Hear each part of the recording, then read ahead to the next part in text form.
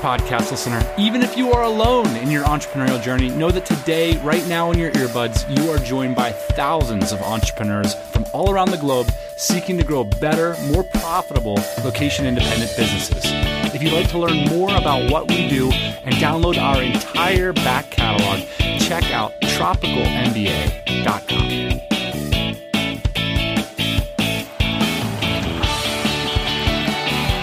A few months ago, when we published an episode about Estonian e-residency, listener Chris Mitchell jumped into the comments and asked me if I'd be willing to share my story about how I got my Spanish residency. And he mentioned that hearing stories from people who have been through the process is invaluable. And I really thought that was a good idea. So I actually opened up the DC and started poking around and started calling people that had been through some kind of permanent residency or residency process in Europe. And, it wasn't all nuts and bolts. What came about through these series of interviews was really fascinating. And although this episode is just about Spain and Portugal, I think at the core of every location-independent story, there's that fundamental question, which is, if I can live anywhere, where am I going to live? Where am I going to call home? And these sorts of questions can really be further complicated, and I'll be sharing this in my particular story, is if you've met someone and you want to live with someone that has a different passport than you. In my case, one of us has a passport from the Philippines, and one of us has a passport from America, and we don't really want to live in either of those two places. So a little bit about that story on today's show. So as many of you know, I'm currently living in the beautiful city of Barcelona.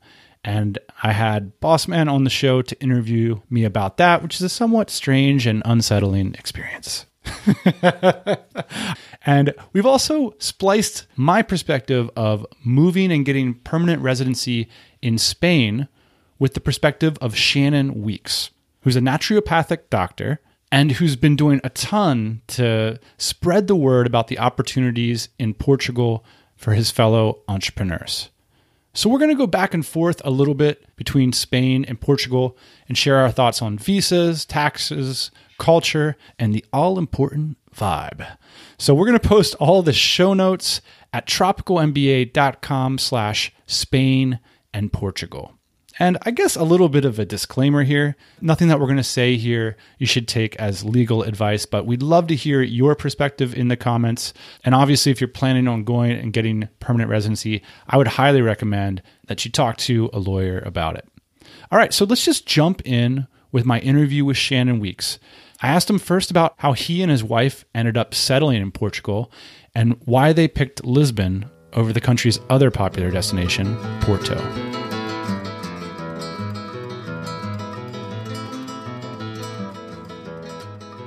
Well, we were in Chiang Mai for about a year and a half, and the only issue with Chiang Mai is the time zone. And so at that time, I was doing a lot of online consultations, and my shifts were like from 12 in the morning to 4 in the morning. Without the time zone issue, you might still be in Chiang Mai?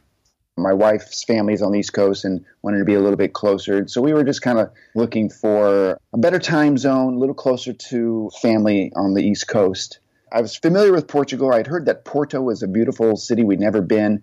And I just started doing some research. It looked like it was about 10% more than living in Chiang Mai. And we lived pretty well in Chiang Mai. And so year before last, we went from Chiang Mai and did a 3-month stint in Porto. 3 months because that's how long our Schengen visa was.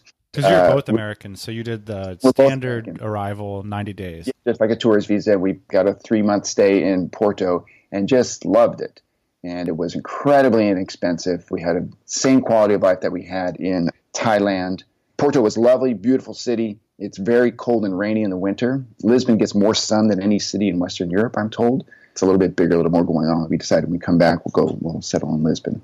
Can you describe for someone who hasn't spent a lot of time thinking about Portugal or Lisbon, what's it like? It's a very Mediterranean sort of culture, not unlike Spain, but at the same time quite different, very laid back. They lived through a Salazar fascist regime for many, many, many decades, and they got hit hard by the economic crisis. It's almost like the Asia of Europe. In Chiang Mai or in Vietnam, there's something about these cultures that they're poor, but the people are very hearty, happy, down-to-earth kind of vibe. in Lisbon itself, it's a beautiful city. It's undergoing a renaissance because they changed some laws. It's kind of a rundown city. They had some bad drug problems, and they changed their drug policies, changed some of the tax laws, and now it's really coming back to its old life. Very charming, big cafe life. It's a little bit grungy, but still, has a very European feel to it. Would you describe it as a big city? No. It's the biggest city in Portugal. And it's a European capital. We walk 90% of the time, and then Uber, and there's a great metro and trams and all that. So no, not a big city at all. What do the locals make of people like you and your wife? Like when you tell them your story and why you're there, do they look at you like an alien, or does it make sense? No, the Portuguese people are very proud of Portugal, and so they always ask, oh, you live in Lisbon, how do you like it? And say, well, we just love it, and they're just, they're tickled pink like that, and they want to tell you about their favorite restaurants, and have you visited this part of Portugal? Have you visited this part of Portugal? So they're incredibly welcoming. We haven't run into literally zero attitude. They're just sort of, their view is, they had a very hard life. It's kind of poor. It's like, well, why would you want to come here? Because many of them, especially the younger people, want to go, to the States or to England or, somewhere where there's work. There's almost a fascination. They get a lot of tourists and stuff, but when you say you live there, like, oh, okay, tell us about that. And you've been something of an advocate to get entrepreneurs to come hang out in the city that you love. Can you talk about the scene? Yeah. Lisbon has actually a very good startup scene. There's a couple of things it has going for it locally. One is the level of English spoken is very high. They don't dub any of their entertainment, and all the kids take something like 10 years of English in their normal school, and many of them also speak French. So getting settled, or just, if you don't speak the language, it's really, especially in Lisbon, just zero problem. In fact, it's a little bit of a problem because we're trying to learn Portuguese, but when you start speaking to them, inevitably they'll start speaking to English because their English is inevitably better than my Portuguese. So the crowd there is growing. In fact, I would say there's no less than a dozen people that we knew in Chiang Mai who now live in Lisbon. What was the drive in them as a group to change a location? Well, so for many people, you're looking for the same quality of life that you have in Asia, right? So inexpensive, can live in a nice apartment, can go out to eat, can do all the quality of life things that this affords us. Harder to do in Paris, London, even Barcelona, I think, to some extent, because it is so inexpensive. So to go out to a daily meal, can be €5 or €6 for lunch. If you're someone who enjoys alcohol, high level of wine for $4 or $5 a bottle, that kind of thing. So it's the kind of thing where you travel and you don't even think about how much you're spending because it's incredibly inexpensive. And so that attracts a lot of people. Very good internet. It's one of those countries that you can come in and it's easy to get settled. It's easy to get your phone card. If you come in a month that's not summer where it's very busy, it's relatively easy to find a place to live. It's easy to set up a bank account, things like that. So it's easy to get settled into that. Dan, I've visited you several times in Spain now, and I'm already thinking about visiting you again this summer. It's becoming a tradition. Before Spain, you were living in the Philippines. Why did you want to move to Southern Europe?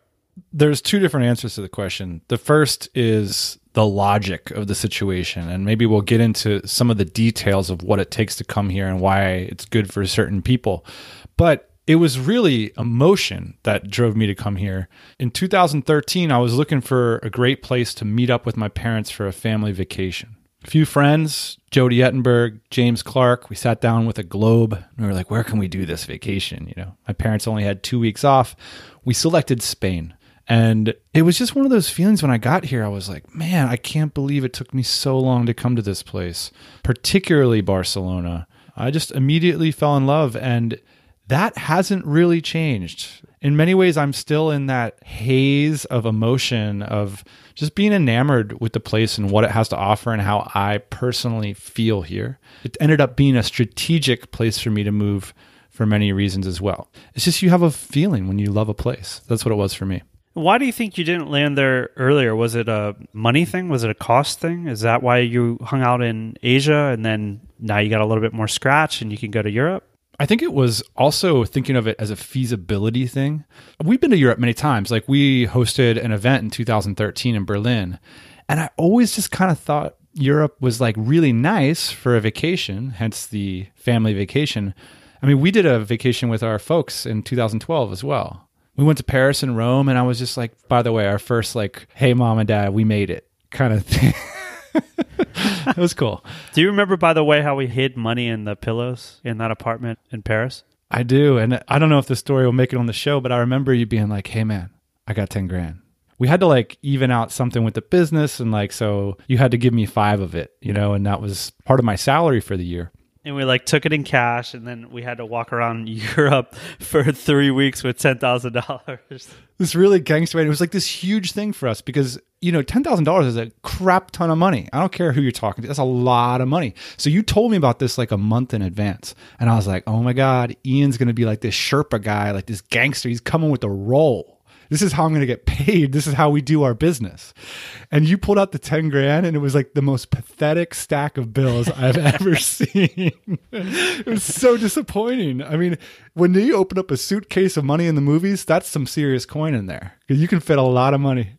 By the way, there's nothing illegal going on here. It just sounded cool to be able to hide money in the pillowcase. I could have very well just transferred the money via a wire bank transfer, but we decided for some reason to bring cash to Europe.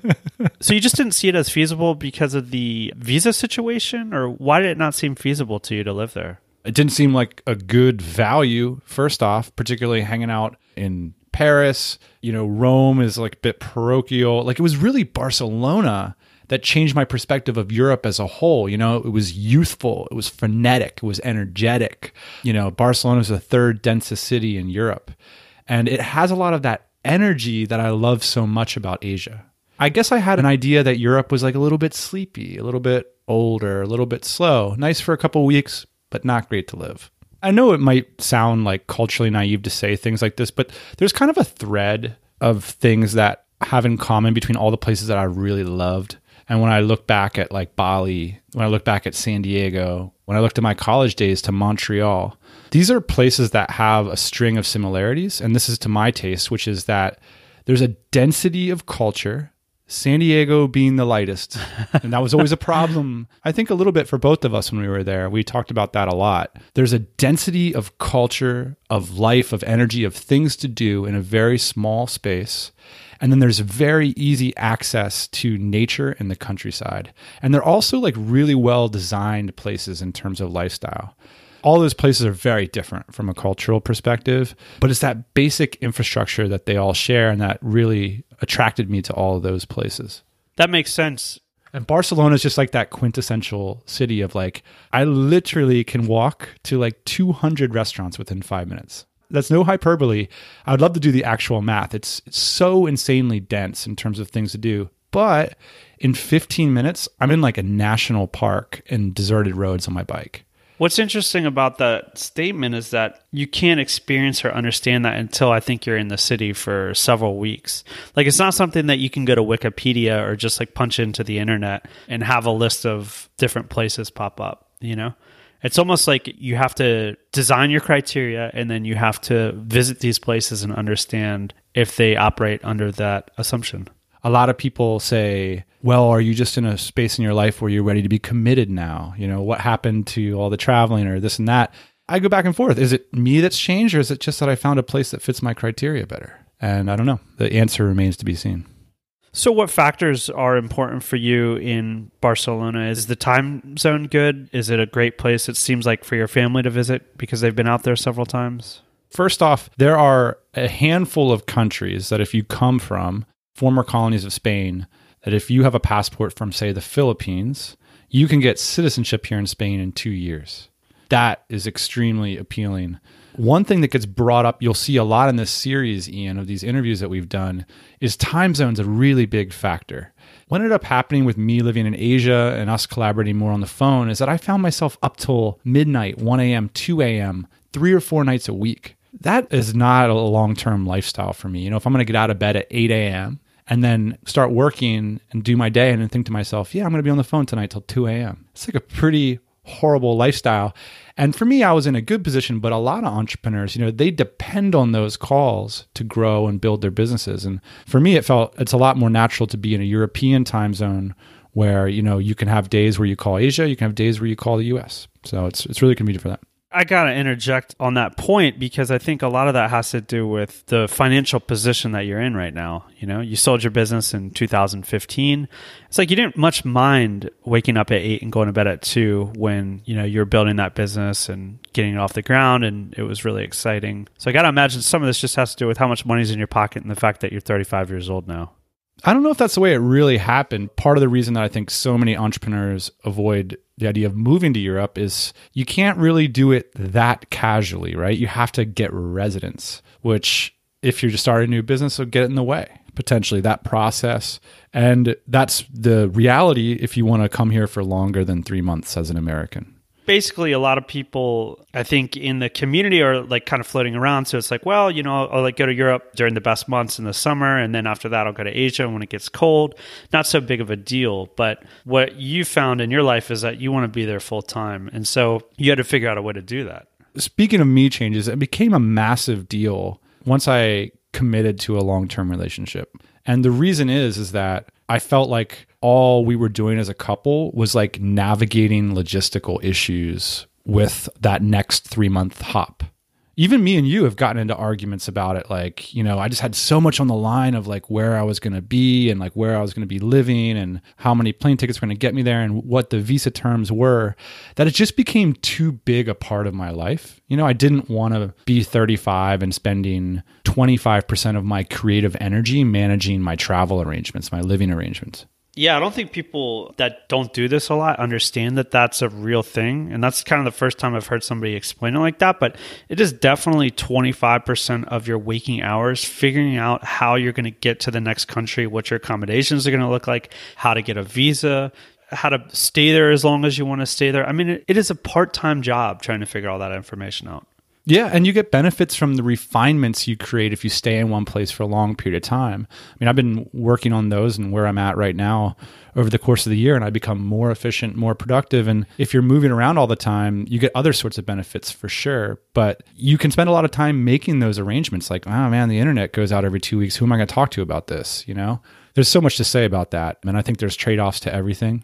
But as a couple, I think we were really inspired to say like, look, we need a base that from a passport, a visa, a business, and a lifestyle perspective can always be somewhere where we can go and just be in orbit, so to speak, where we can focus on bigger order issues than our Airbnb, the lack of internet. Are we going to use miles for this flight or not? Does this work for you? Does it work for me?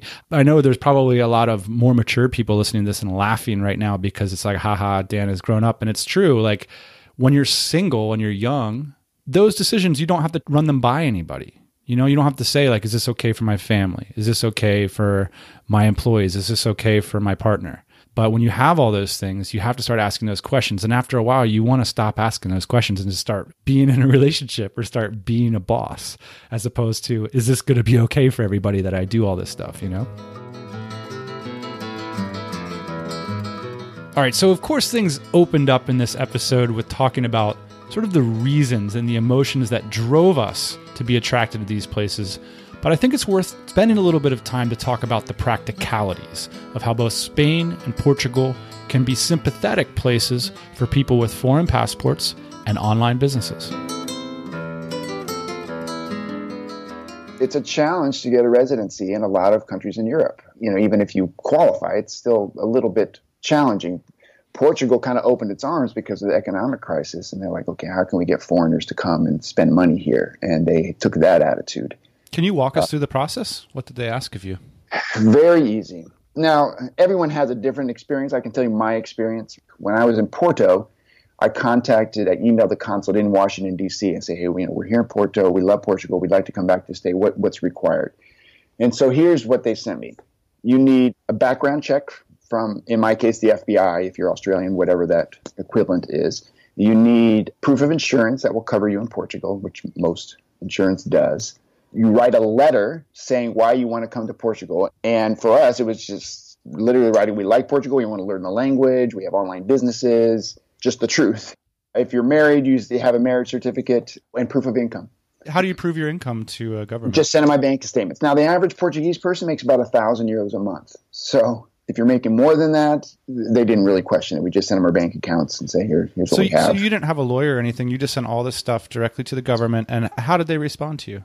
No lawyer. We went directly to the consulate in Washington, D.C. What took the longest was the background check from the FBI. They tell us that takes 12 to 16 weeks, and that was exactly the case. When we were in Portugal, we actually got the fingerprinting done at the U.S. Embassy in Lisbon. And when I came back to the States, my parents live in Washington, D.C. 4 months later, that background check was done.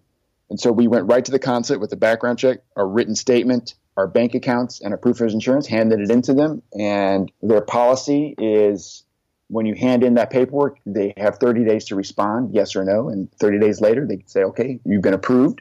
We went there. They give you a temporary visa, which is a 4-month visa. And they give you a number to call. And so they say, okay, when you get to Lisbon, you have to call this number. You've been approved. We get to Lisbon, we call the number, and that's the local immigration office, the CEF. You make an appointment. The appointments are usually 4 to 6 months away, okay, because it's government bureaucracy. So in our case, it was like, wait a minute. Our appointment is after our visa expires. And they told us, you know what? As long as you have this appointment, you're fine. I wouldn't leave the country during that time. I know some people have, and they haven't had a problem. And I know some people who have, and they got a bit of a problem. But if you have the appointment and you overstay your visa, you're fine. So then we went to the CEF office. We presented all the same paperwork. 8 months later. In our case, it was 4 months later. The latest I heard, I had a friend who just said, I called and they said it was going to be 7 months. Okay. So a little tip, if you are in Lisbon and you want to do this, actually there's some different offices. So there's an office in Cascais, which is about 30 minutes away. It's probably less busy. Porto office, if you can roam around. In Lisbon, of course, it's the capital. It's the busiest. We went, we presented that paperwork. We paid something like 140 euros. And then about 2 weeks later, we get a card in the mail. That's your residency card. And so now that you're a resident, you can travel freely throughout Europe. That card is good for a year. And then a year later, when I go back in January, I'll call, make another appointment to renew it. And then when you renew it, it's good for 2 years after that. And I think it's 2-year sessions after that. And I think after 6, you can apply for permanent residency. They're going to ask you to pay taxes for that, or? A bonus about living in Portugal. Portugal has what they call a non-habitual tax residency. And this is something that came up with a few years ago to encourage foreign investment into Portugal. You have to apply the first year you're there. So you apply for this status as a non-habitual tax residency, which means if you stay in the country 6 months out of the year, it doesn't have to be consecutive, then you qualify for this. Now, if you choose to live in Portugal and don't apply for this, after you've been there, they will consider you a tax resident, and you will be obligated to pay their taxes, which inevitably are higher than wherever you are.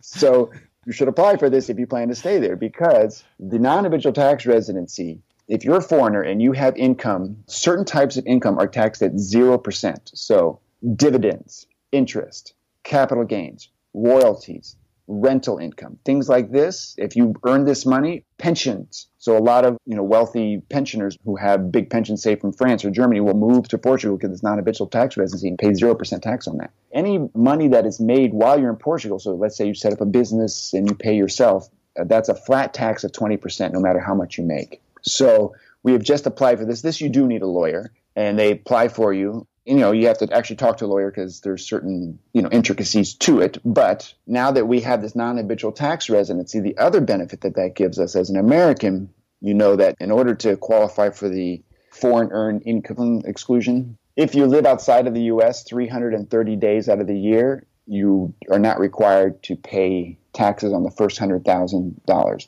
That's great, but you're only limited to 30 days in the States. Now that we have this residency, we can come and go as we please. So if I want to come spend 3 months in the States, I don't have to worry about that. I won't be obligated to all of a sudden have to pay U.S. taxes as well. So you're a Portugal tax resident at that point. Portugal tax residency, right. You end up paying very little taxes, far less than the States. And now I'm free to move back and forth to the U.S. as often as I want and anywhere in Europe without having to worry about the visa situation. Okay, so your girlfriend is not Spanish. You're not Spanish. How do you guys stay in Spain?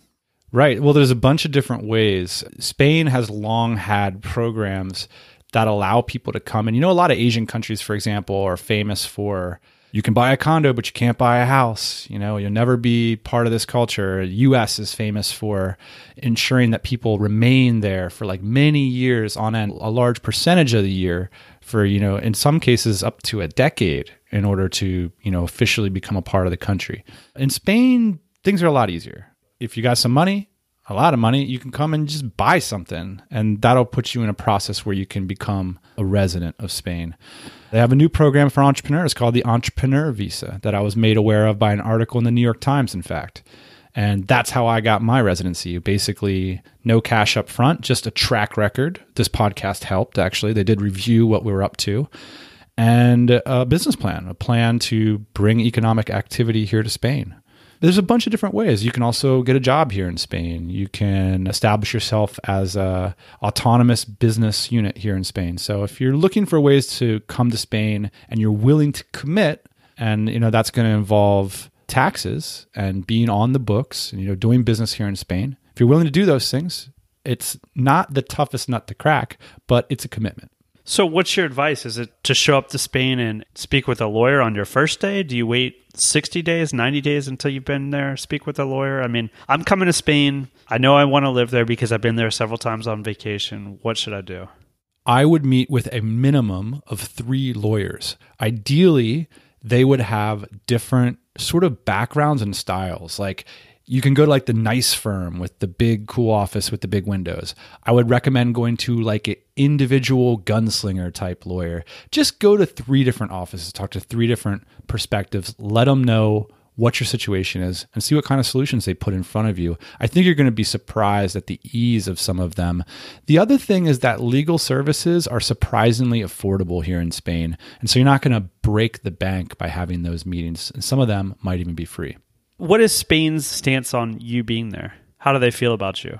It's a different feeling than I've experienced in Asian countries that I've lived. And I'll talk about it like this. Like, when I started thinking in years instead of months, I think with our business, like, I've always been a little bit more long-term thinking than I have been personally. Personally, I'm just like, yeah, I'll figure it out. No big deal. I'll just move to another place. But personally, I started to think more long-term. And part of the challenge of being in Asia is I was always concerned about the existential rug being pulled out from underneath me. There's always that kind of question mark about your status. This is what people say to me about like buying a home in the United States. Like, oh, don't you feel so much better? Like you can never get pushed out of your crappy apartment. I'm like, I was never kicked out of an apartment, but is it something that's real or is it something that isn't real in Asia?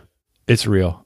There are people, let's use Thailand as an example. I've met expats that are well-established, very successful and wealthy that have been living in Thailand for a decade. And they have serious questions about their future status in that country. And it's not because they don't like it anymore. It's because of the legal question. And there's always kind of an asterisk after their status that says foreigner. That's not quite the case in Spain, which is a little closer culturally and legally, ways that you can understand. I can imagine myself more or less becoming integrated in the culture here, both from a legal and a cultural perspective. Those things are always going to be a question mark in many Asian countries. And that question mark might just be fine. You go back to that wealthy person who's been there for 10 years and you say, look, given your resources and your agility, what do you think the chances are you'll be able to remain here for 10 more years? They would probably say, yeah, pretty high.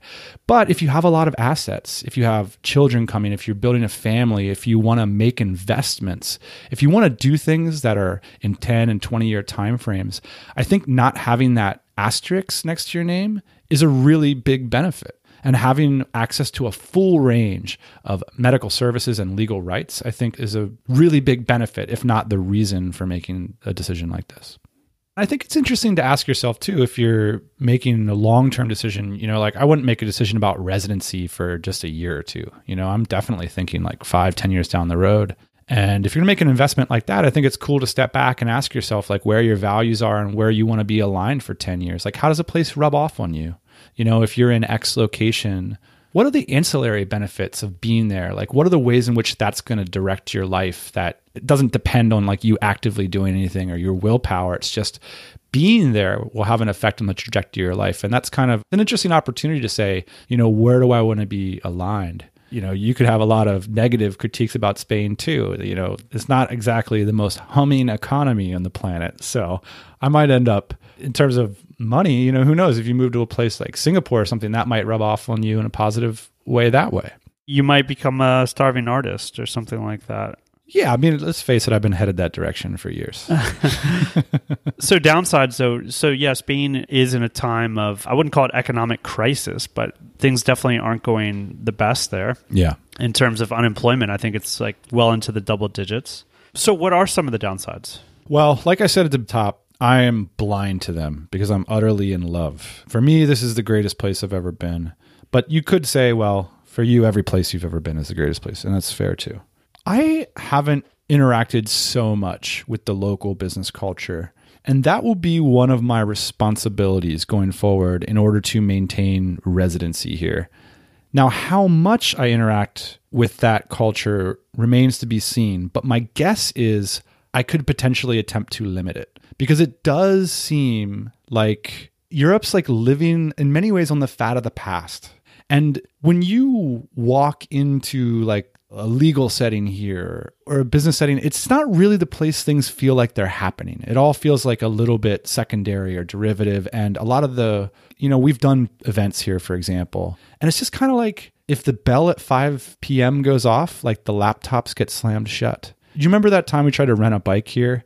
That was the story that I was going to bring up, which is like, the guy's like, hey, look, we're closed today because we got to run inventory. And like, there's no way that I could possibly rent you a bike. Like, of course, we're all here. Of course, we're all working. But like, I cannot open that register and ring you out a bike because we're doing inventory, quite simply. Yes. In the US, it would just be a matter of like, well, do I want to make $80 or do I not want to make $80? And I think at the time, actually, it was like, I was trying to start a relationship that would have been like $1,000 because I wanted to rent the bike for the whole month. And he understood that and just quite simply couldn't do it. That can be great, to have that feeling of like life over stress, basically. Essentially was what he was saying, which is like, look, like I just want to live. I want to exist. Like I don't want to be stressed out. And the burden of your $1,000 would be too much of a stress to me. So as an operator and from his position, I wish I could live my life a little bit more like that. But from a consumer standpoint and from your standpoint where you're actually trying to get something done, it can almost be infuriating sometimes. It can be. And now everything cuts two ways, because if you look at the seriousness with which this man takes his weekend family picnics, or the way that Spanish people treat family time or holidays, it's with a seriousness that you would admire. And it's real. It's a great place to live in that respect. But yeah, I mean, people aren't going out of their ways to see around corners in terms of business or service here. Now, I will say that if you look at this increasing globalizing world, Barcelona is the most cosmopolitan city in Southern Europe. The weather here is more or less like Southern California weather. It's fabulous year-round. This place is a magnet for people from all around the world and all around Europe, where people can move freely. So there's lots of people from Northern Europe, from Eastern Europe, coming to Barcelona to make a life and to do business. There's a lot of different attitudes. There's a lot of people you can meet and different things you can get into. So you're not limited to that attitude by every lawyer you meet, for example, or every bike rental shop that you go to. But that definitely is an attitude that you'll encounter a lot. And, it does make me thinking, like if I was living in Spain, say, and like an investor came to me and said, hey, Dan, I love what you guys are doing. I want to give you $2 million to do this. Would I, capitalize a company in Spain and like execute from Spain? The jury's out for me. And that's just because you feel like there's going to be too much headache, or you feel like it's not the best place to do business? At a high level, I have some real questions, as to whether or not it might not be better just to do it from a Delaware C Corp and deal with American service providers. I don't know. It's all speculation at this point. These aren't games that I'm playing, I moved to Spain to develop a long-term lifestyle. I work on the internet, and so it's not a big concern to me, really, what the local business culture is here. We've even had a saying on this show, like, thou shalt not do local business. Yeah. It's tempting. It's there. I think the opportunity for me exists on the internet, so it's not a huge concern to me. And I just want to point this out because this is a problem in the process, as far as I understand it. You moved to Spain, you're trying to figure out a way to live there full time. One of the ways that you can live there full time is by incorporating a company. And of course, like the kind of company that you would like to incorporate may be in Spain because that's where you want to live and that's the rule. But ultimately, it would be an internet-based company, I'm sure, and it would have customers all over the world. And these governments, they still don't seem to understand that, right? So here's an American moving to Spain. I want to start an internet-based company. I want to have no employees or probably do zero business in Spain, right? And the government just hasn't caught up to that yet, have they? Well, let me cut you off at the pass. I mean, the visa that I'm on currently, or it's not a visa, which is interesting because I don't have to be here to maintain it. It's developed expressly for that purpose. The government has recognized that we exist and has said, look, we want you to do all that you're doing, but we want you to do it here, and we'll give you residency in return. Now, how much of your total activity you do in Spain, I think, is ultimately up to you and will ultimately have to do with how competitive the Spanish government is with their policies. So that's what remains to be seen. But the fact that Spain is willing to create innovative policies for entrepreneurs, they've definitely been a leader there. And this Entrepreneur Visa is a prime example of that.